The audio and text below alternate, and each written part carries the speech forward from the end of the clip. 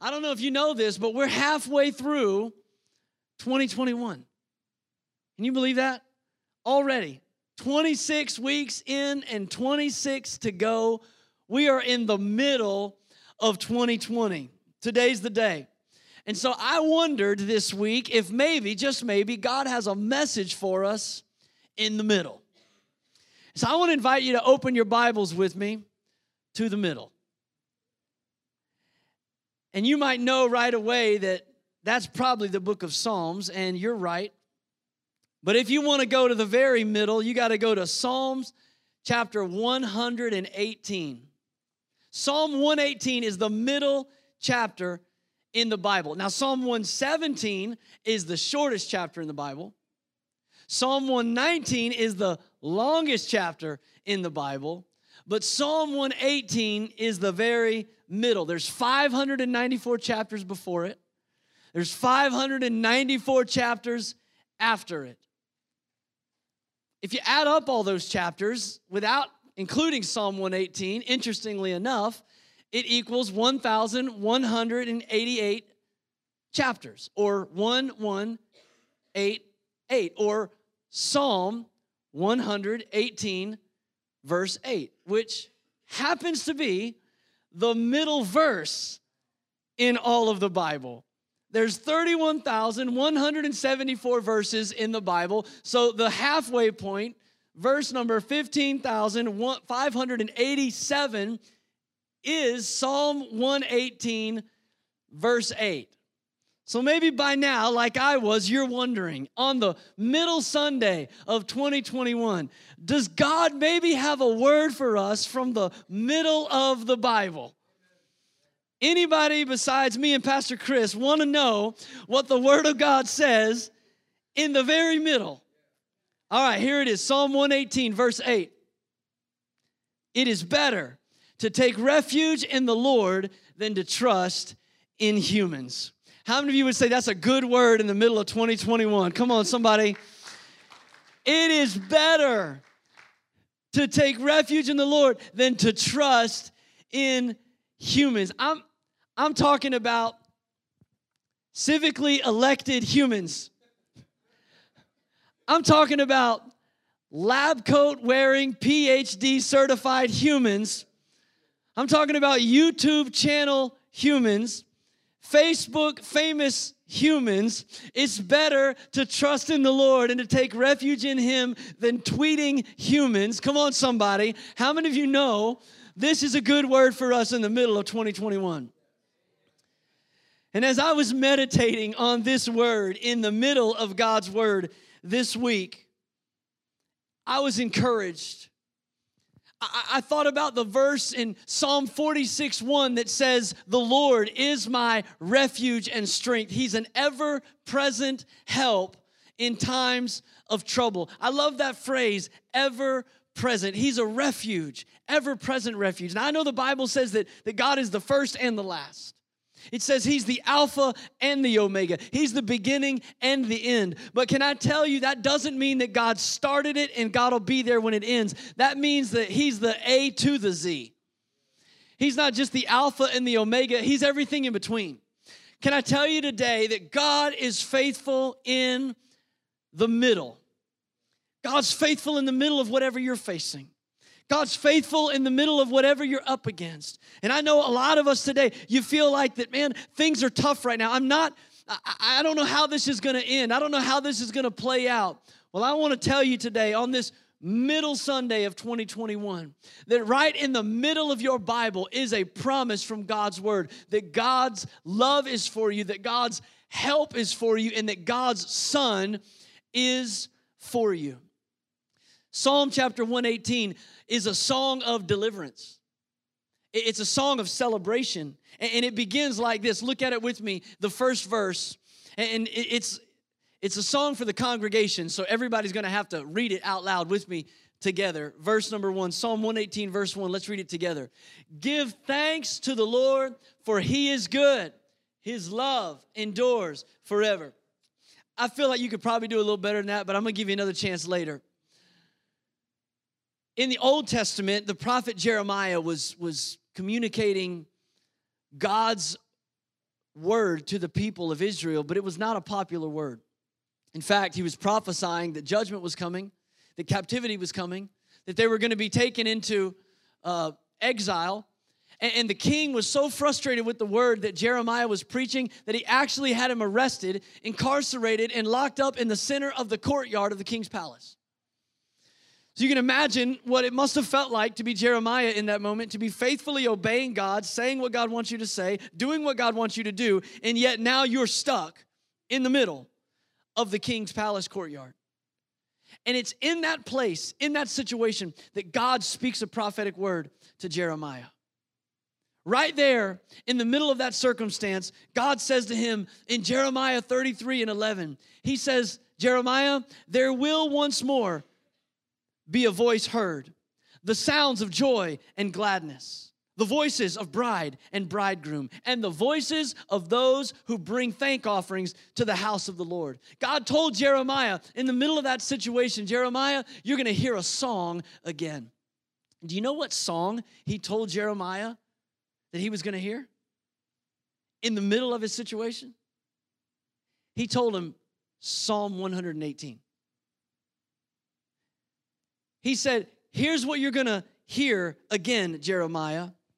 Give thanks to the Lord, for he is good, for his love endures forever. And God promised Jeremiah, he said, I will restore the fortunes of the land as they were before, says the Lord. So in other words, God is saying to Jeremiah in the middle of a difficult situation, hey, I want to remind you, I'm not finished yet. I know it doesn't look like much, but you're not there yet. Fast forward in the history of Israel to the time of Ezra. The people have been in captivity. They've been in bondage. Jerusalem was destroyed. It was a desolate place. The Bible says that not even beasts or animals or birds lived there. But God uses Ezra to bring some of the people back, and they begin rebuilding the temple. This was the temple that Solomon had built. And so Ezra says, we're gonna begin to rebuild the temple. And so they start pouring the foundation out. They spread out the foundation in Ezra chapter 3. And something interesting happens in Ezra chapter 3.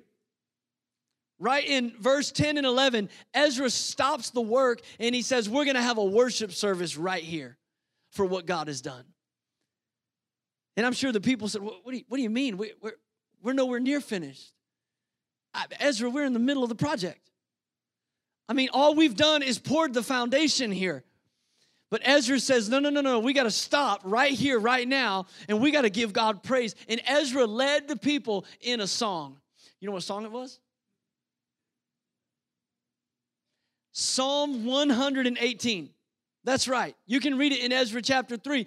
He led the people and they sang, give thanks to the Lord, for he is good, for his love endures forever.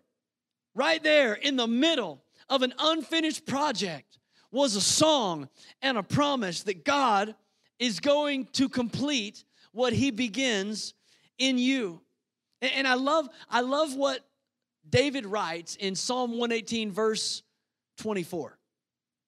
Verse 24 says this, the Lord has done it this very day.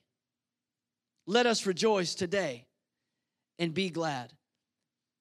It's an incredible promise that somebody might need to grab a hold of today, and it's simply this. God is working this very day. You may not be where you want to be, but go ahead and praise God anyway, because you're not where you used to be. Amen? He's working this very day. Right in the middle of it, God is working.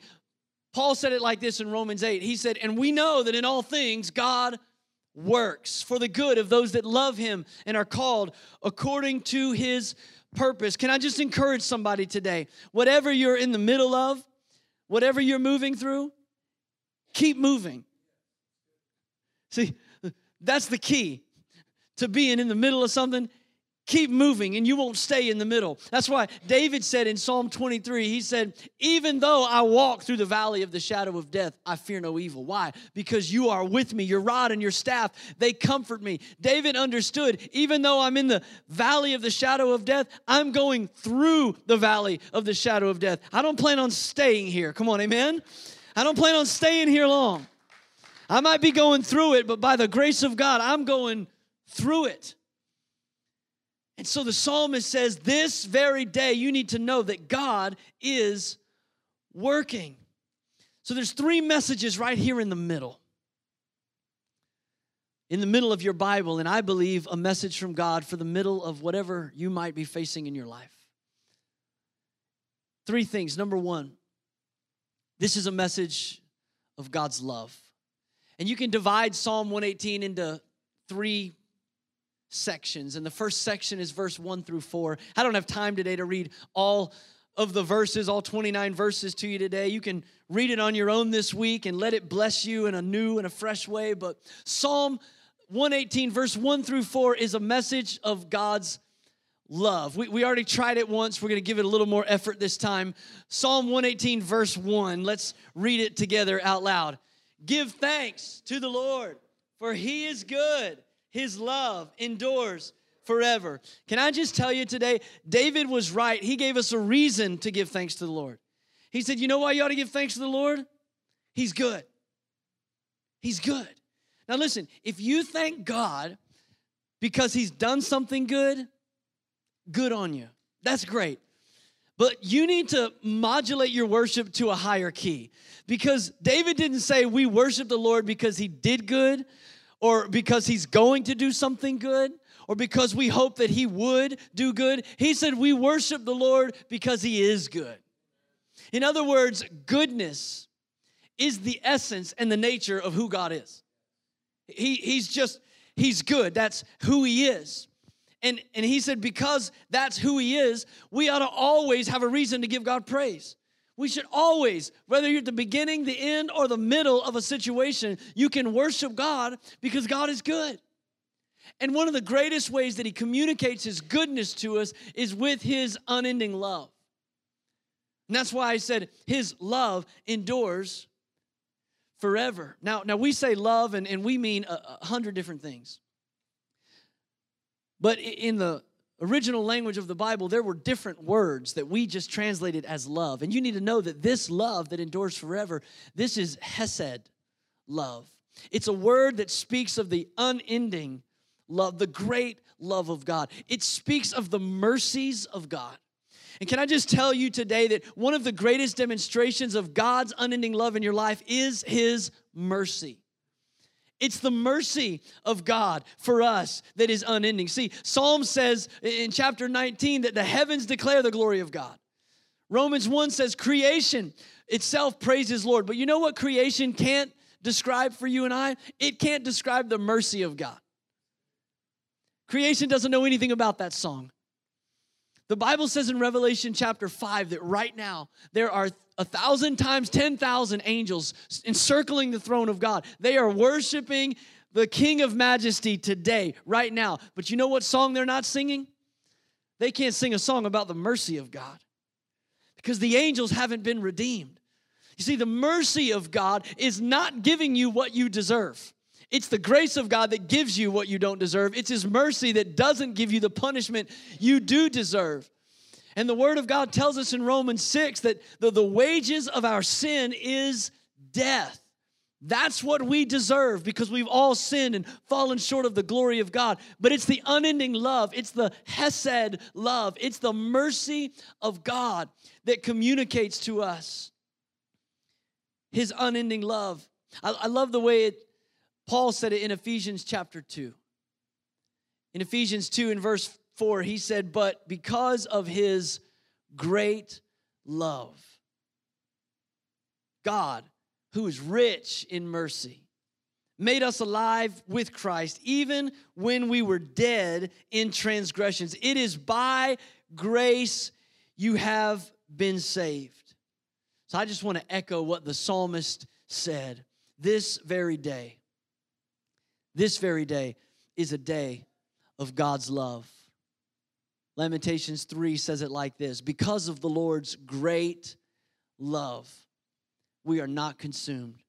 For his compassions, they never fail. They are new every morning. Great is your faithfulness. I'm going to tell you, there's a message in the middle of God's word that meets us in the middle of our Bible to remind us in the middle of whatever we're dealing with. This is a message of God's love. Secondly, it's a message of God's help. If you read verse 5 through verse 18 of Psalm 118, what you discover is this is David's testimony. David's testifying about the faithfulness of God. He's testifying about the goodness of God. Look at verse 5 with me. We're not going to read all of it, but I just want you to see a part of this testimony. He says in verse 5, when hard pressed, I cried to the Lord. He brought me into a spacious place. I love that picture. I don't know if you've ever been hard pressed before, if you've ever been de-stressed before, but to be hard pressed is to feel hemmed in. When you're hard pressed, you feel like you don't have a way out. When you're hard pressed, you feel like you're out of options. There's nowhere to turn. I don't have any more choices. I'm stuck in this place. I'm hard pressed. And David said, that's what I felt like, but I cried out to the Lord. And when I cried out to the Lord, all of a sudden, he brought me into a spacious place. In other words, when I cried out to God, all of a sudden I realized I'm never out of options when I serve a limitless God. When he cried out to God, he recognized that I'm never out of opportunity if I serve a God that can do the impossible. And so what felt like a difficult place, what felt like a distressed place and a hard-pressed place, all of a sudden when I got my eyes on God, when I called out to him, God brought me into an open space. God brought me into a gracious place. And I recognized I'm not defeated. I'm not stuck here. Look a little farther. He says in verse 6, the Lord is with me. I will not be afraid. What can mere mortals do to me? I love that question. I mean, before he was in a hard-pressed place. Before he didn't have any more answers. But now that he's cried out to God, he looks around and goes, what can mere mortals do to me? I mean, you can't eat me. What are you going to do? Look at the next verse. He said, the Lord is with me. He is my helper.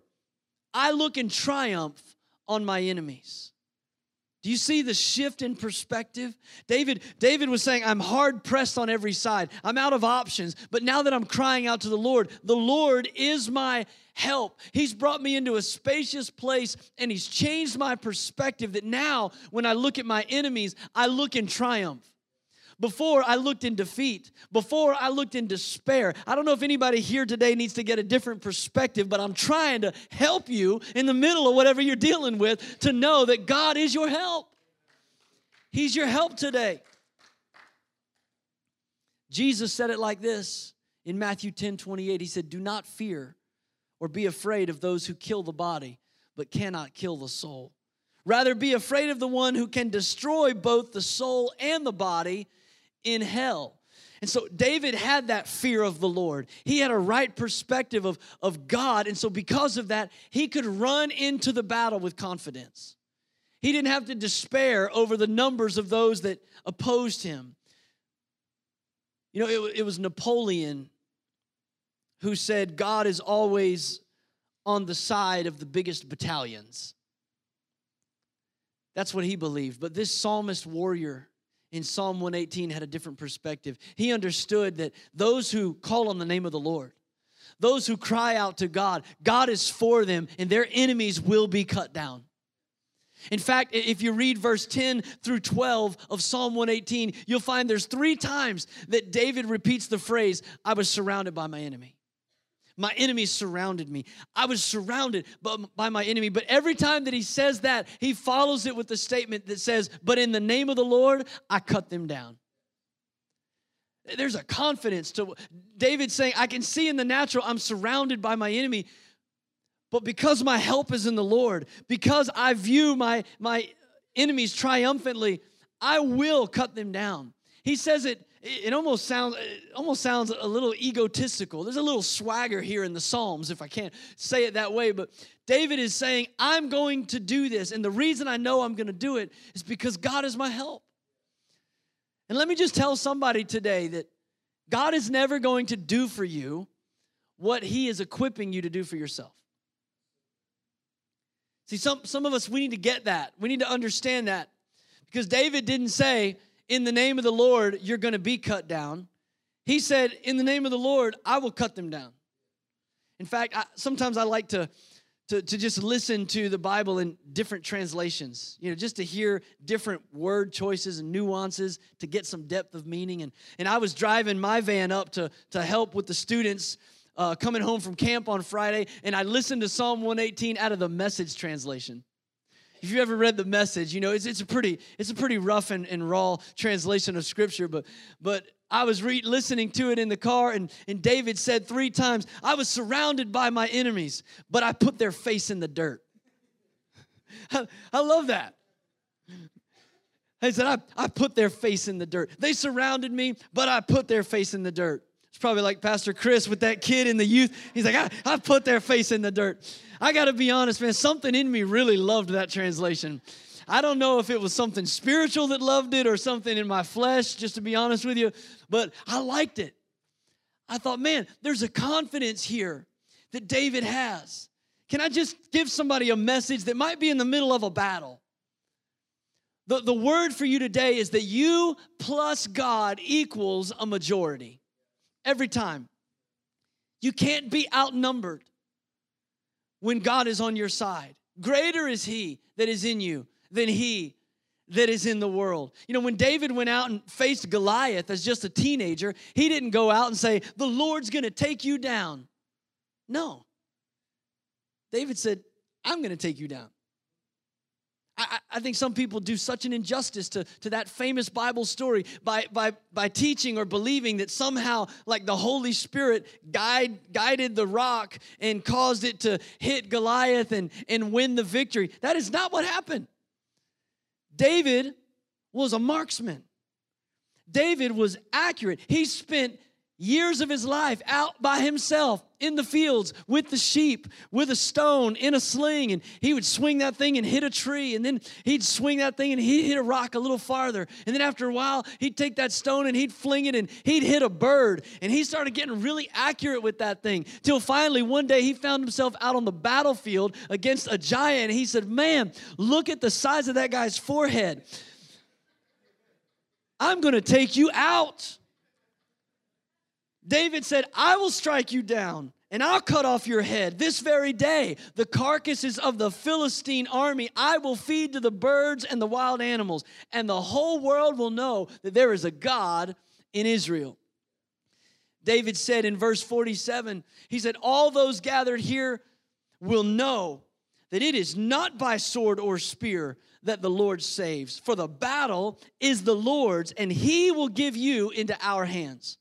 Now, I love that verse, but don't miss the significance of David's part, because a lot of us, we kind of halfway quote that, and we say, well, the battle belongs to the Lord. And when we say the battle belongs to the Lord, we think that means I'm going to sit on my hands because the battle belongs to the Lord.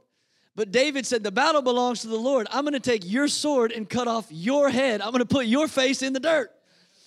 David understood that I have an ability that God has given me, and I might be in the middle of a situation, but God is going to help me, and me plus God is always a majority. Somebody needs to be reminded of that today, that God is your help. Yes, the victory comes from the Lord, but we are his instruments. The third message that I see in the middle is a message about God's Son.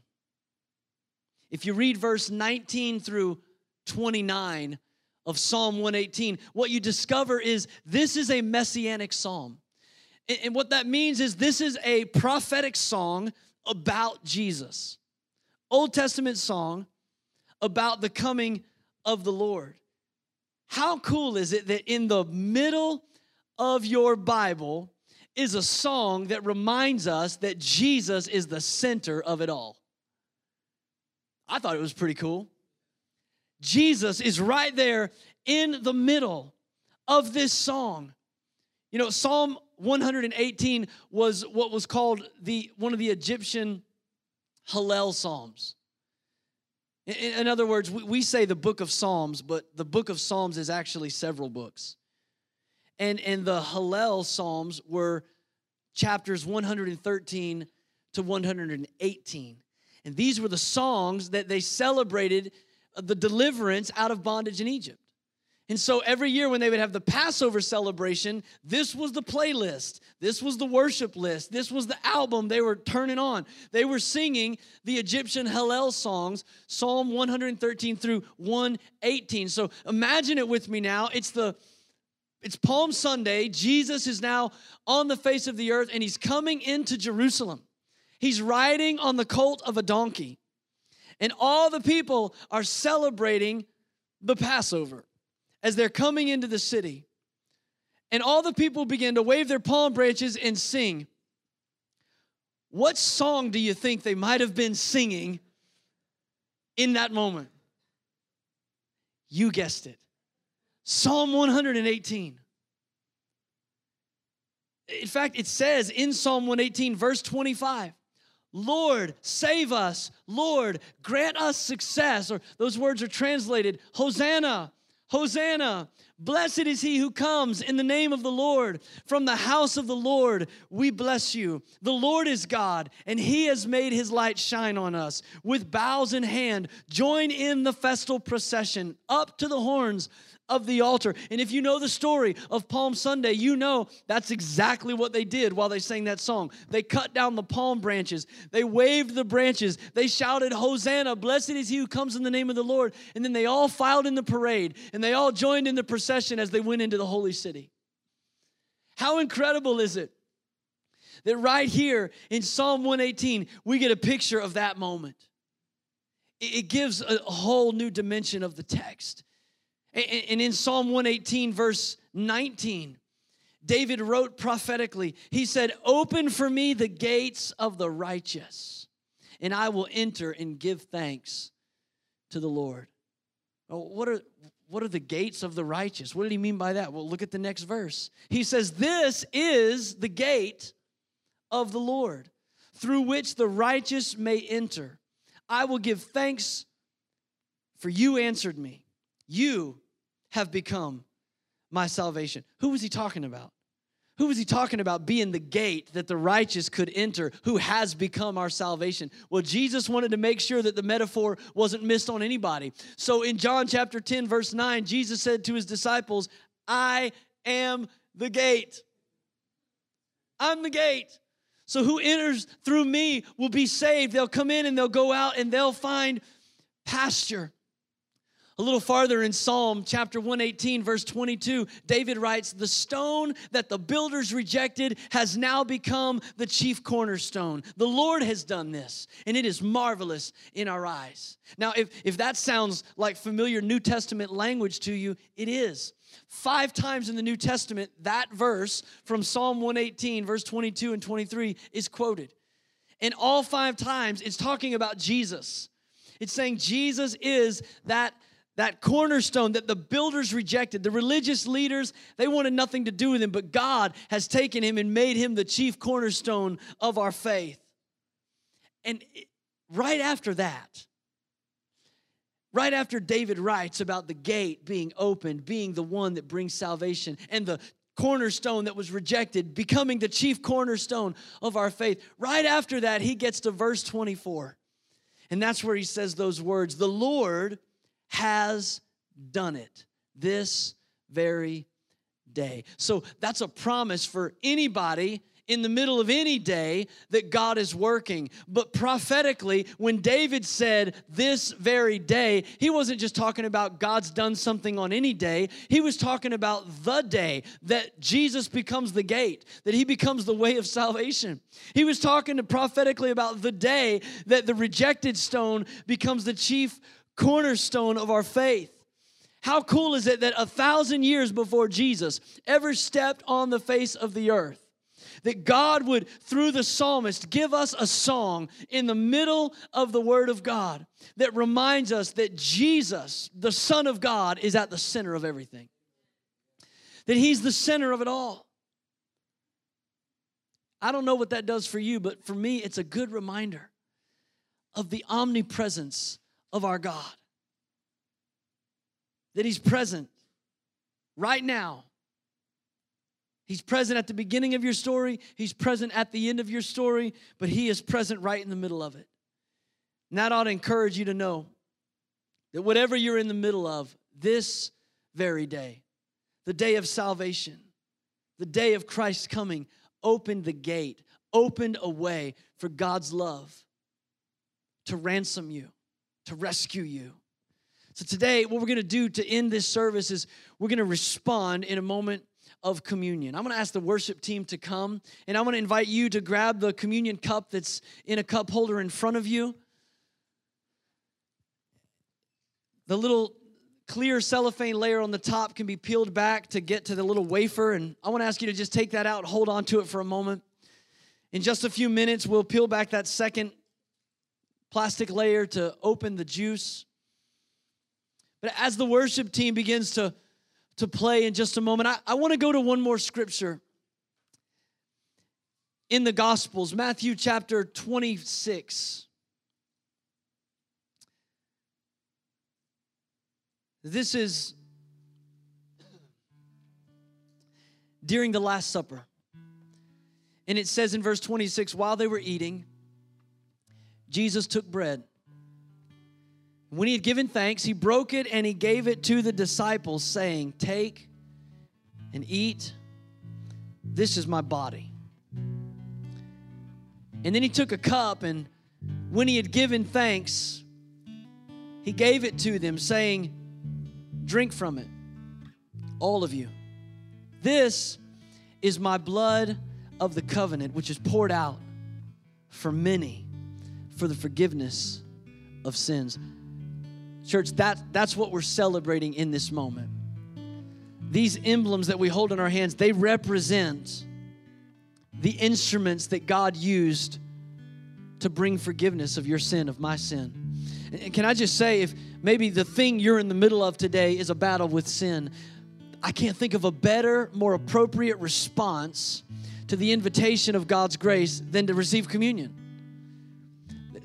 To literally say to God, Lord, as I physically receive this bread and this juice, God, spiritually, I receive right now the forgiveness of my sins. And if that's where you're at today, I want to encourage you, let that be your altar moment. Let that be your response today, right where you're sitting, to just say, God, as I receive these emblems today, I receive forgiveness of my sins. I put my faith in what Jesus accomplished on the cross. It was enough to pay the penalty for my sin and to satisfy the righteous wrath of God. I receive forgiveness today. Now, look a little farther with me. In verse 29, Jesus says, I tell you, I will not drink this fruit of the vine from now on until that day when I drink it new with you in my Father's kingdom. Verse 30 says, when they had sung a hymn, they went out to the Mount of Olives. Now, just let me give you a little context, and then we're going to pray. This is the Last Supper. Jesus has just given his last teaching to his disciples. He washed their feet, teaching them about servant leadership. In just a few moments, he's going out to pray in the Garden of Gethsemane. He's going to be under such anguish and inner turmoil over the cross that he knows he's about to bear, that Dr. Luke in his gospel describes for us that Jesus would sweat drops of blood. It was a medical condition still known today as hematidrosis. That literally the capillary blood vessels that feed the sweat glands under extreme stress began to burst, and it's as if he was sweating blood. After that, he'll be arrested. He'll be mocked. His beard will be plucked out of his face. He'll be punched. He'll be abused. He'll be scorned. This is the longest night of Jesus' life. So it made me pause and just wonder. When verse 30 says, in the middle of the longest night of his life, it says they sang a hymn. And then they went out to the Mount of Olives. I just had to wonder, what hymn do you think they sang? In the middle of the darkest night of Jesus' life, you guessed it, it's Psalm 118. Because we know this is the end of the Egyptian Hallel. They always ended the Passover celebration with the final song. And so here Jesus is on the darkest night of his life, in the middle of dealing with the turmoil of carrying the sins of the world. And he leads his disciples in singing these words: give thanks to the Lord, for he is good, for his love endures forever.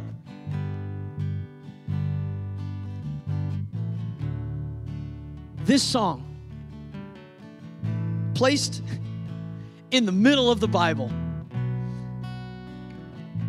and sung throughout the Word of God, from Jeremiah to Ezra to the New Testament to David,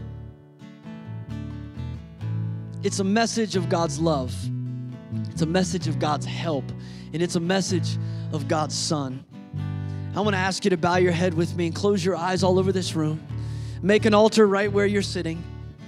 Father God, I thank you today for reminding us that whatever it is that I'm facing, whatever it is that I'm in the middle of right now, in the middle of 2021, Jesus is at the center of it all. Your love is abounding towards us. Your help is available to us. And your Son, our song, has now become our salvation and our deliverer. So God, today we rejoice in the God of our salvation. We thank you that today, because of your presence in our life, Lord, we can look triumphantly even over our enemies. And God, today as we receive these emblems of communion, we celebrate the faithfulness of our God. And in his name we pray, and all of God's people said amen. Let's receive the bread and the juice together.